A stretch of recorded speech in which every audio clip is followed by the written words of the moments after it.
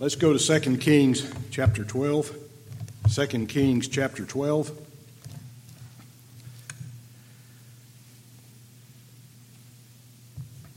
Last week we left off in verse 7.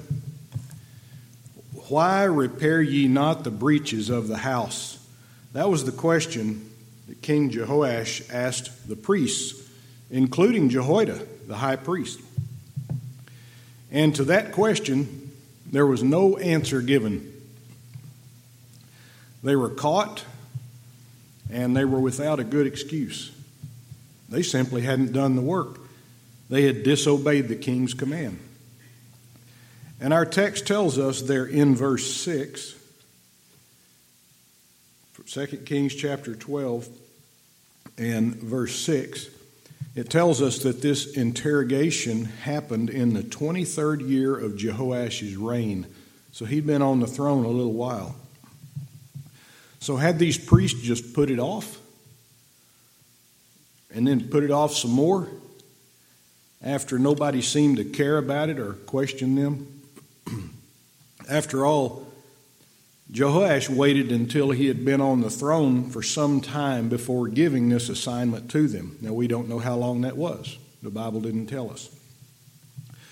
But these priests may have assumed, well, Jehoash is in no hurry to get this done as long as it gets done by somebody at some point. Perhaps you've heard this familiar story before. It's a good story to tell people who are in business, the employees, the administration. And it's about four people named nobody, everybody, somebody, and anybody. Some of you have heard it, I can tell by the laugh. Well, it bears repeating. It goes like this. There was a job to do, and everybody was sure that somebody would do it. Anybody could have done it, but nobody did it. Somebody got angry because it was everybody's job. And everybody thought anybody would do it, but nobody realized that everybody wouldn't do it. It ended up that everybody blamed somebody when nobody did what anybody could have done. Now that makes your head hurt, doesn't it? The king's assignment was to Jehoiada and the other priests. Now let's remember that Jehoiada is the high priest, so he's up there in the chain of command with the priests, and he may have given them the assignment to do what it was the king said to do. Jehoiada may have said, you heard the king, now get to it. And that's fine. However, if that's what he did, he should have checked on their progress. You don't just give a job out to your subordinates and hope that they do it. Your job as a supervisor, as a chief, as a captain, or whatever your rank is in a business, a father in the family, a mother, is to check up and see if the order is being followed. And had that been done, the work would have been done. But even if Jehoiada didn't check on their progress, the individual priests should have had enough integrity to begin the work, sustain the work, and to complete the work. My sheriff doesn't have to check on me to see if I'm doing my job. He could check on me every 30 minutes and say, what are you doing now, Andy? Where are you? Are you on a traffic stop? Are you writing a report? He doesn't do that because he doesn't have to. And in turn, I want to make sure he never has to do that. Because as a Christian, I'm working for the Lord. Yes, I'm working for my employer, but in a higher plane, I'm working for the Lord. And I should never bring discredit upon my God by the way I work or the way I don't work. And there should have been at least one priest in this group who would stand up and say, hey guys, let's get to work. I hope you're that somebody if you're still employed, or if you are retired and you worked in a place. I hope you were the person who said, hey, let's get to work. Let's do this. I've always been that way to my detriment. Sometimes I get after it before we're supposed to get after it. And I may not have what I need to get after it. But I understand that kind of person. But sadly, none of this happened. As far as we can tell, there wasn't a single priest in all of that group who said, let's get to work. So let's look at Jehoash's response. What does the king say about all this? Well, there in verse 7, look in the middle, right after he asked, why repair ye not the breaches of the house? He said, now, therefore, receive no more money of your acquaintances, but deliver it for the breaches of the house. Now, therefore, receive no more money of your acquaintances. First, stop taking money. That's the first step. Stop it. It's time to cut off the welfare check, because that's exactly what it was. Money being paid to priests who didn't earn it and didn't do what they were supposed to do with it. It's time to stop defrauding the people. So when a fraud has been committed, the first thing that has to happen is that the fraud has to stop. Whenever in my line of duty we investigate identity theft. Now, I don't know if you've ever been a victim of identity theft. Many people have. And it is frustrating, it's stressful. It takes a lot of your time to recover from it, changing accounts and credit cards and dealing with all of that. And it's a terrible crime, and it's something that a lazy person will do to try to get money by using your name and your identifying information. So when somebody calls our office and says, I've been a victim of identity theft, somebody is ordering packages through FedEx and having them delivered in my name, and it's not me, then we immediately provide that victim with instructions. We have a packet we give them. And those instructions tell them how to secure what they have right now, how to keep from having any other losses. Stop your credit cards, notify your bank, all of that. And so that's what they do first, is to prevent further damage from being done. And that's what Jehoiada said here. Hey, stop taking their money. We're going to start right there. Congress could learn from this too, couldn't they? In fact, Congress could just learn from the Bible altogether instead of holding it up when they swear into office, and apparently most of them never reading it again, if they read it at all, as one of their last acts of defiance against the American people, specifically the American people who produce, the makers. The swamp rats in Washington passed this Inflation Reduction Act, and the president signed it. And now this $1.7 trillion monstrosity, that's the only word I can think of, is going to further rob the American people, the ones who pay the taxes. After the worst economy in 4 decades, this new law puts a further burden on the taxpayers, and you can read all about it yourself. I've read enough to make me throw up several times, and I just got a few pages into it.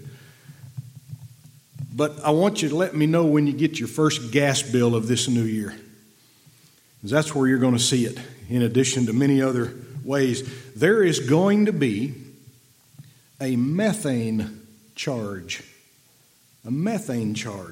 for petroleum and for natural gas. And that methane charge, now this isn't the price of the natural gas or the petroleum. This is a charge that Congress added onto it to try to get more money so they can send it to these programs, these special programs that are part of this so-called Inflation Reduction Act. And that methane charge will start at $900 per metric ton. That's a surcharge. And it will increase to $1,500 per metric ton by the year 2026. It's going to hurt a lot of people. And do you know the first thing Congress needs to do about that? We have a new House of Representatives that's supposedly majority Republican, although that doesn't mean much to me anymore. Here's what they need to do. This is where I'm going with this. They need to hear this. Now, therefore, receive no more money of your acquaintances. The Bible can teach them a lesson if they'll learn it. Stop cutting the people. Stop the robbery. And that's what these priests were told to do first. Here's a good truth for you. Before you can help someone, you have to quit hurting them. Before you can help someone, you have to quit hurting them. Brother Fulton and I were talking after the service on Wednesday about how the greatest teacher of economics and finance is the Bible. There's no other textbook that comes close. And we were in Proverbs Wednesday learning about it. And now we're in 2 Kings today learning about it. In fact, you can find God's financial wisdom throughout the whole Bible. Jesus taught about it. So when we preach it, it's not because we decided, well, today we're going to preach on money, although I'm never ashamed to do that. It's that it comes up in our study. We're going to talk about it. We're not going to skip it. And so that's what we're doing today. Now that the command to stop receiving the money, to stop the robbery, has been given, there has to be the next step in making this right. These priests had done wrong. They've been told, quit taking money from your acquaintances. Now what's the next step? Look back in your text in verse 7. It says, but deliver it for the breaches of the house. You see, this was the original command, wasn't it? Repair the breaches of the house. Take this money that the people bring and repair the breaches of the house. Now, looking into this a little bit deeper, I wonder if these priests reasoned within themselves that they weren't specifically told to hire masons, carpenters, stoneworkers, and so on, but just to repair the breaches themselves. It doesn't appear that even one of them approached the king and said, King, we have this command from you. Who should we hire? Who should we get to do this job? Who is the best stonemason? Who is the best carpenter you can think of? And we'll hire them to come repair these breaches. They just laid it aside. They were selfish, they were immature, and they were lazy. Let's say I gave $10,000 to the church for a new air conditioner. And I hand the check to the pastor. And I tell him, Pastor, I would like you to take this money and have a new air conditioner put into the church. Now, the pastor could reason, well, okay, I'm not an air conditioner repairman, so I'm not the one who's going to do the work. And imagine if he said within himself, I don't know how to put an air conditioner in. And Brother Andy didn't actually tell me who was supposed to do this job. He just said put an air conditioner in, and I don't know how. And I'm not a banker, so I can't cash this check, so I'll just hang on to this check. I'll just put it in the desk drawer and let it sit there. Now, our pastor would never do that. If I told him the money was for a new air conditioner, I wouldn't have to tell him to put that check in the bank, to give that to Brother Doug and have it put in the bank. I wouldn't have to tell him to call an air conditioning company and have a repairman come out and give an estimate and order the unit and install it. Those things would be understood, and they should have been understood by these priests. These priests shouldn't have had to been told to hire the right people to do the repairing of the breaches, and apparently they did not. Another thing we notice here is that the priests obeyed only part of the command in verses 4 through 5. So don't think for a minute they didn't understand the command. Don't think for a minute it was too complicated for them, because there in verses 4 and 5, where it talks about what they're supposed to do, they understood the first part, didn't they? receive the money. Boy, they knew how to collect that money. That was not hard at all. Just hold your hand out. There you go. And take it and put it somewhere. So they understood. They just disobeyed. They were good at that, receiving money from other people. But the work part, the effort part, they neglected. Now, many churches are good at receiving money, putting it in the bank, distributing it to their large staff in some cases. But it stops right there in so many instances. They know all the verses on giving. Boy, they can preach on giving and what's wrong with you if you're not giving. But they neglect to preach on the responsibility of those who receive it to do what they're supposed to do with it. They don't preach the word in season and out of season. To rebuke, reprove, exhort with all long-suffering and doctrine. With all long-suffering and doctrine. In other words, teach the whole thing. And do you know why those types of preachers neglect to preach the word? Because it will affect the giving. That's exactly what it'll do. Why have churches all over the world been able to rake that money in right and left and buy their pastors all sorts of fancy things? And they have airplanes. And let me tell you why Brother Roloff bought an airplane when he ran the home down there he ran several of them, but the one in Corpus Christi. He bought an airplane because he figured out how much time he could save flying instead of driving that would allow him to preach the gospel of Jesus Christ for more days during a year than if he had to drive. That's the only reason he had a plane, and it was not a jet. And he, on the day that he died, he told some of his workers, he said, "This is going to be the greatest day of my life." And he got in that little, I think it was a single engine, and took off, and that was the last flight he ever made. And he went on to glory. His body came down to the earth. But so many want all the fancy things, and they know that if they take that large congregation, let me tell you, I could thin out some churches, and it wouldn't be by being mean. I would never go into a church and be mean to the people and try to hurt them and discourage them. But by simply preaching the truth, starting with the correct preaching of the gospel of Jesus Christ, you could thin the crowd out in a hurry. And you need to. You need to get the goats away from the sheep until they have decided, I don't want to be a goat anymore. I want to be a sheep. You got the goats mixed in with the sheep. You've got the wheat mixed in with the tares. And people seem perfectly content about it. These pastors are driven by the money. And on the other side of the pulpit are the people who go to those churches who are members. They treat that church and any other church like a restaurant. If they don't like what's on the menu, they take their money and they go somewhere else.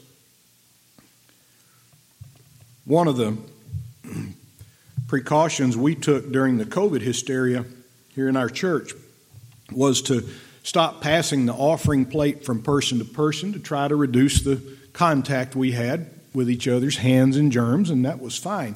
So we put the plates down here. Well, the hysteria is over, at least here it is, and we left the plates down here. Do you know why? We don't have to take an offering here.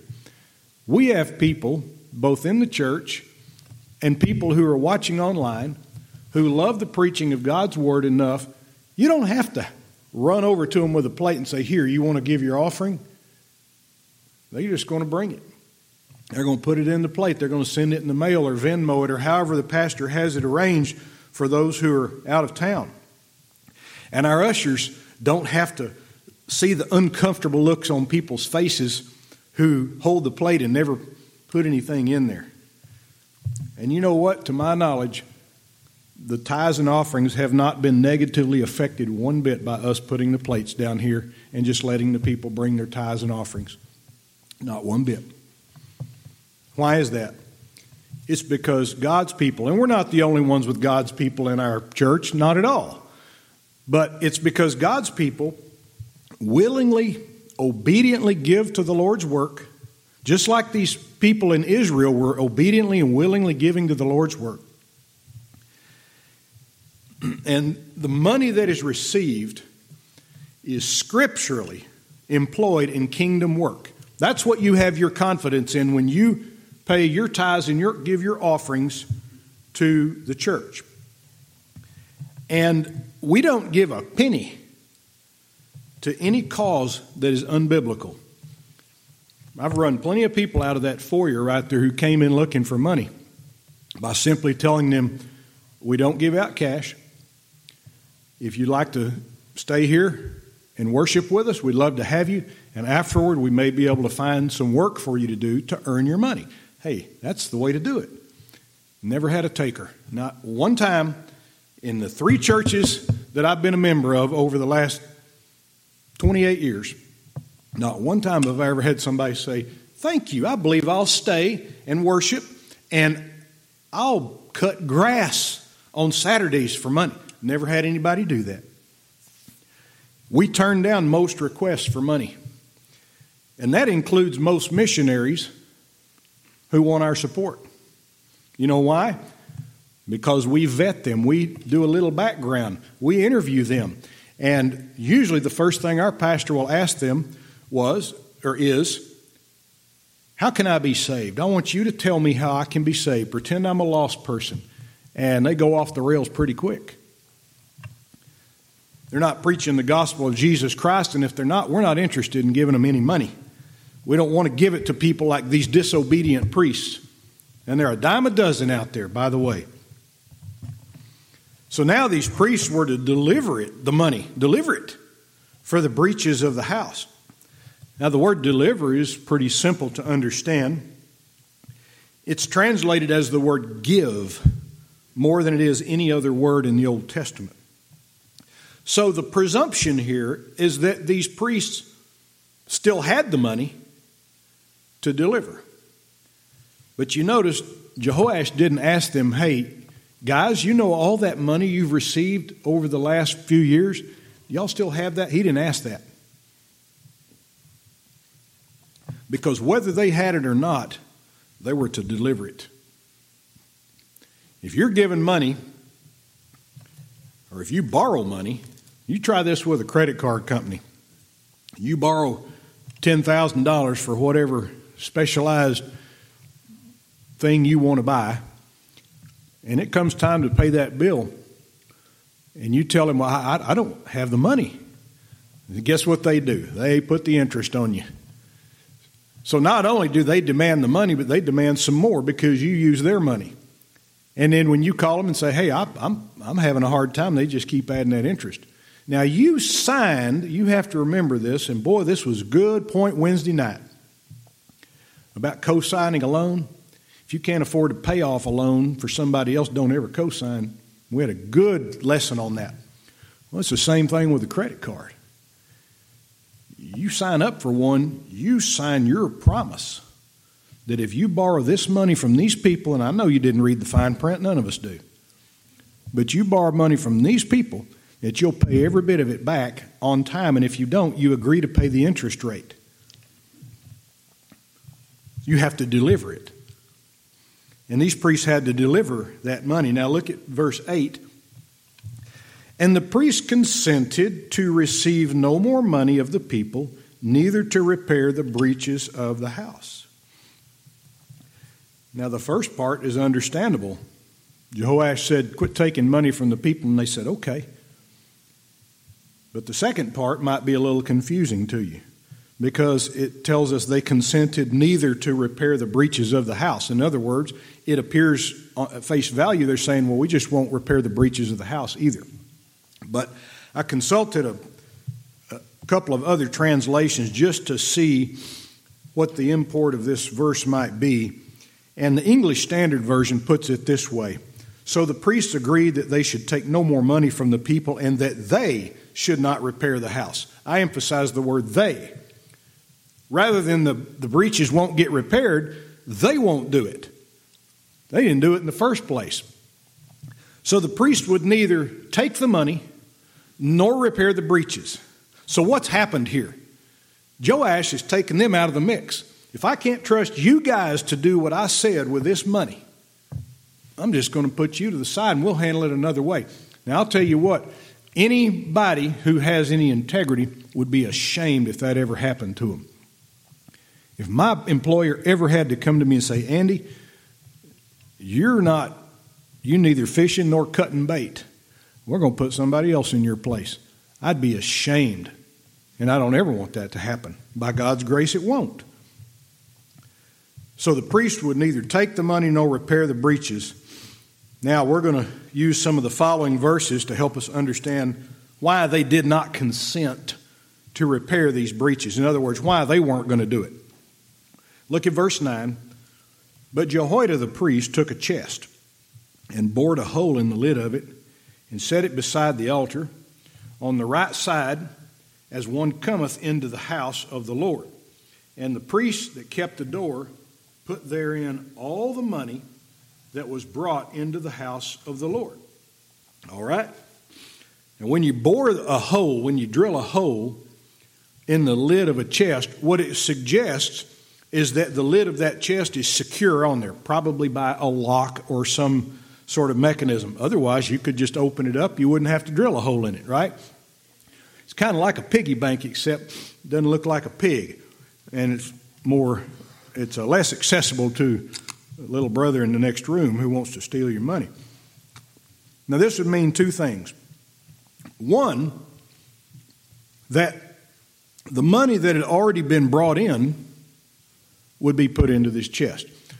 So one thing we are not certain of, at least I'm not, based on the text, is whether they still had some of that money left over that they had taken all along or not. And if they did, how much? I don't know that. God does, though. He didn't lose track. And two, money that would be brought in from this point on would be put into that chest. So this is a little change in modus operandi, isn't it? There would be no more collecting money from their acquaintances. No more would the priests go out and say, hey, Otis, I'll take your offerings and I'll deposit it right over here in this. Nope. Otis would bring it himself and present it. And then we'll see in a minute how this was going to be done. But it would be brought straight to the chest. So what happened? Some accountability was established here, wasn't it? Accountability. Because of man's sinful nature, you have to have accountability, especially when it comes to finances. So let's talk about accountability. Be very careful. Be wary of a person, like a coworker. If that person gets upset because you want to count down your cash drawer before you hand it off to them, be wary of a person who gets upset at something like that. Or if you work at a bank and you say, hey, I'm not just going to leave and not count my bag. I'm going to count the bag in front of you, and then you make sure that you agree, and then we'll sign off and I'll turn it over to you. Now, why would you ever get upset? Or if you say, I'd like to have somebody witness the counting of this cash. I'll stay in here with you, or you stay in here with me. Why would you ever be upset at someone who wants accuracy and accountability when it comes to money? Every theft I ever worked had one thing in common, and I worked a bunch of them in my career, and so did Brother Fulton. But money theft is what I'm talking about here. The accountability and the security procedures that had been put in place were not followed. At least one of them, and usually several. Either one person counted the drawer by himself, or the safe was left unlocked, which should never happen, or an employee took the bank bag home over the weekend, and so on. And in every one of those cases, if all of those security and accountability procedures had been followed to a T, there would have been no theft. No theft. In our text, there should be no priest, if he was righteous, no priest who was offended by what Jehoiada did. When Jehoiada, he didn't say it, but he implied it, you guys aren't collecting anymore. All the money gets brought right here and put directly into this chest. You don't hold on to it. You don't keep it in the trunk of your chariot. You don't do anything with it. It comes right here. In fact, Jehoiada shows great leadership in this instance. Because I can't be dogmatic about this, but I'm going to give you what I think probably happened here. I think Jehoiada probably did give the charge to those priests to repair the breaches of the house of the Lord, while he did the greater work of the high priest. The high priest didn't have time to go check all those other things. That's why God established courses, tours of duty for these Levites, gave them specific jobs. And if you want to know how specific they were, go read the books of Exodus and Leviticus, and you'll see exactly what these different priests did. As they took down the tabernacle and raised it back up, and who carried what and who was supposed to be where, very specific.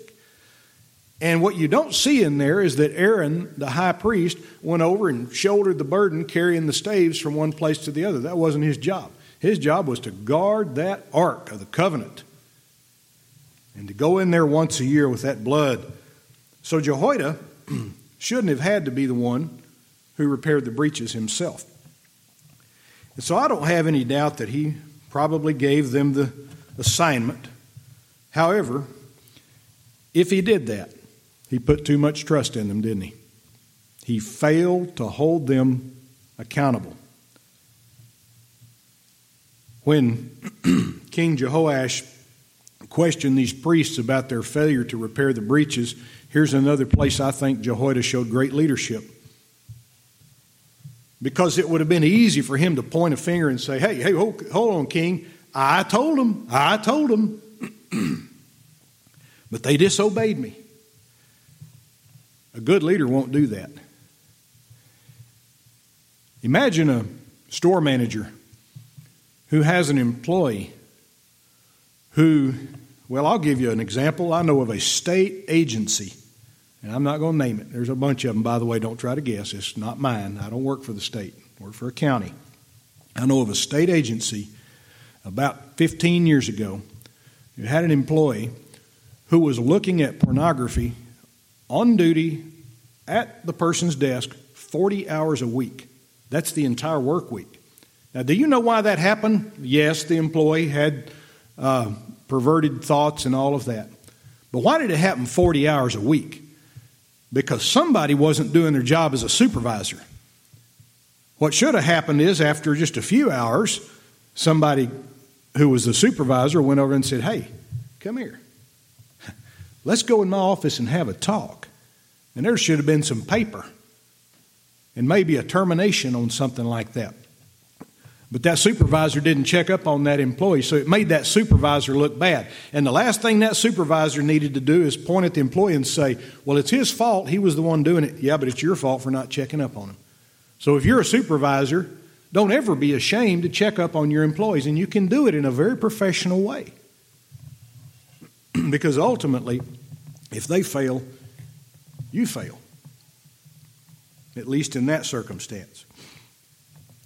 And a good leader would never do that. A good leader would take responsibility not only for his own actions, but for the actions of his subordinates. And after all, had he done his job, Jehoiada, they would have done their jobs. That's pretty easy, isn't it? Now look at verse 10. And it was so when they saw that there was much money in the chest, that the king's scribe and the high priest came up, and they put up in bags. That means they bagged the money. And told the money that was found in the house of the Lord. Boy, this is a good verse right here. Look at what happens when the money, all of it, goes where it's supposed to. It is now so abundant that it had to be taken out of the chest and put into bags. It's all there. That's pretty simple, isn't it? You bring all the money where it's supposed to be, then at the end of the day, all the money that's supposed to be there is there. That's just good accounting. So let's learn a couple of practical truths here. When the money was taken up individually by the priests from their acquaintances, there was no chest. There's no pile to put it in, as far as we can tell.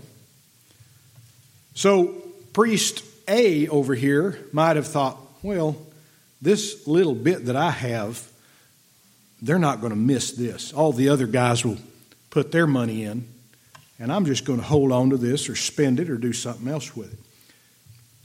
And perhaps there was another priest who did the same thing, and then maybe another and another. Remember, here's one of the truths. What man doesn't know, God foreknew. What man doesn't know, God foreknew. So if you ever steal and you think, well, my boss won't find out, God already knew you were going to do it. You're not hiding from him. And even though your fellow man doesn't know, you're not keeping it a secret from God. And the second truth here has to do with the word told. This wasn't just a verbal report or a guess. The Hebrew word for told means reckon. R-E-C-K-O-N. That is an accounting term. And it's usually translated as the word number in the Old Testament. So the priests who bagged the money had to number it. They had to reckon it or count it.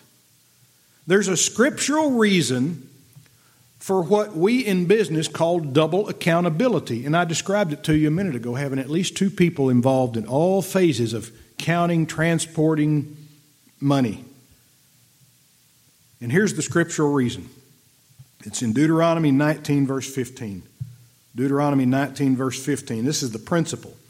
One witness shall not rise up against a man for any iniquity or for any sin in any that he sinneth. At the mouth of two witnesses or at the mouth of three witnesses shall the matter be established. So whether the matter is a sin or a good work, the matter is established when there are two or three witnesses. And that principle is given in the Old Testament by Moses and in the New Testament by Jesus and Paul. And we're going to study that next week, Lord willing, whenever I come back with less gravel in my gizzard, Miss Ann. Let's pray. Father, we're so thankful for giving us the strength of voice today to be able to teach the lesson, for good attention by the people who are here and the ones online. And Lord, I pray that you just teach us these sound, fundamental principles of accountability and honesty that your word gives us. And what happens when those are not followed, even by those who are the priests. And we thank you for this lesson. In Jesus' name, amen.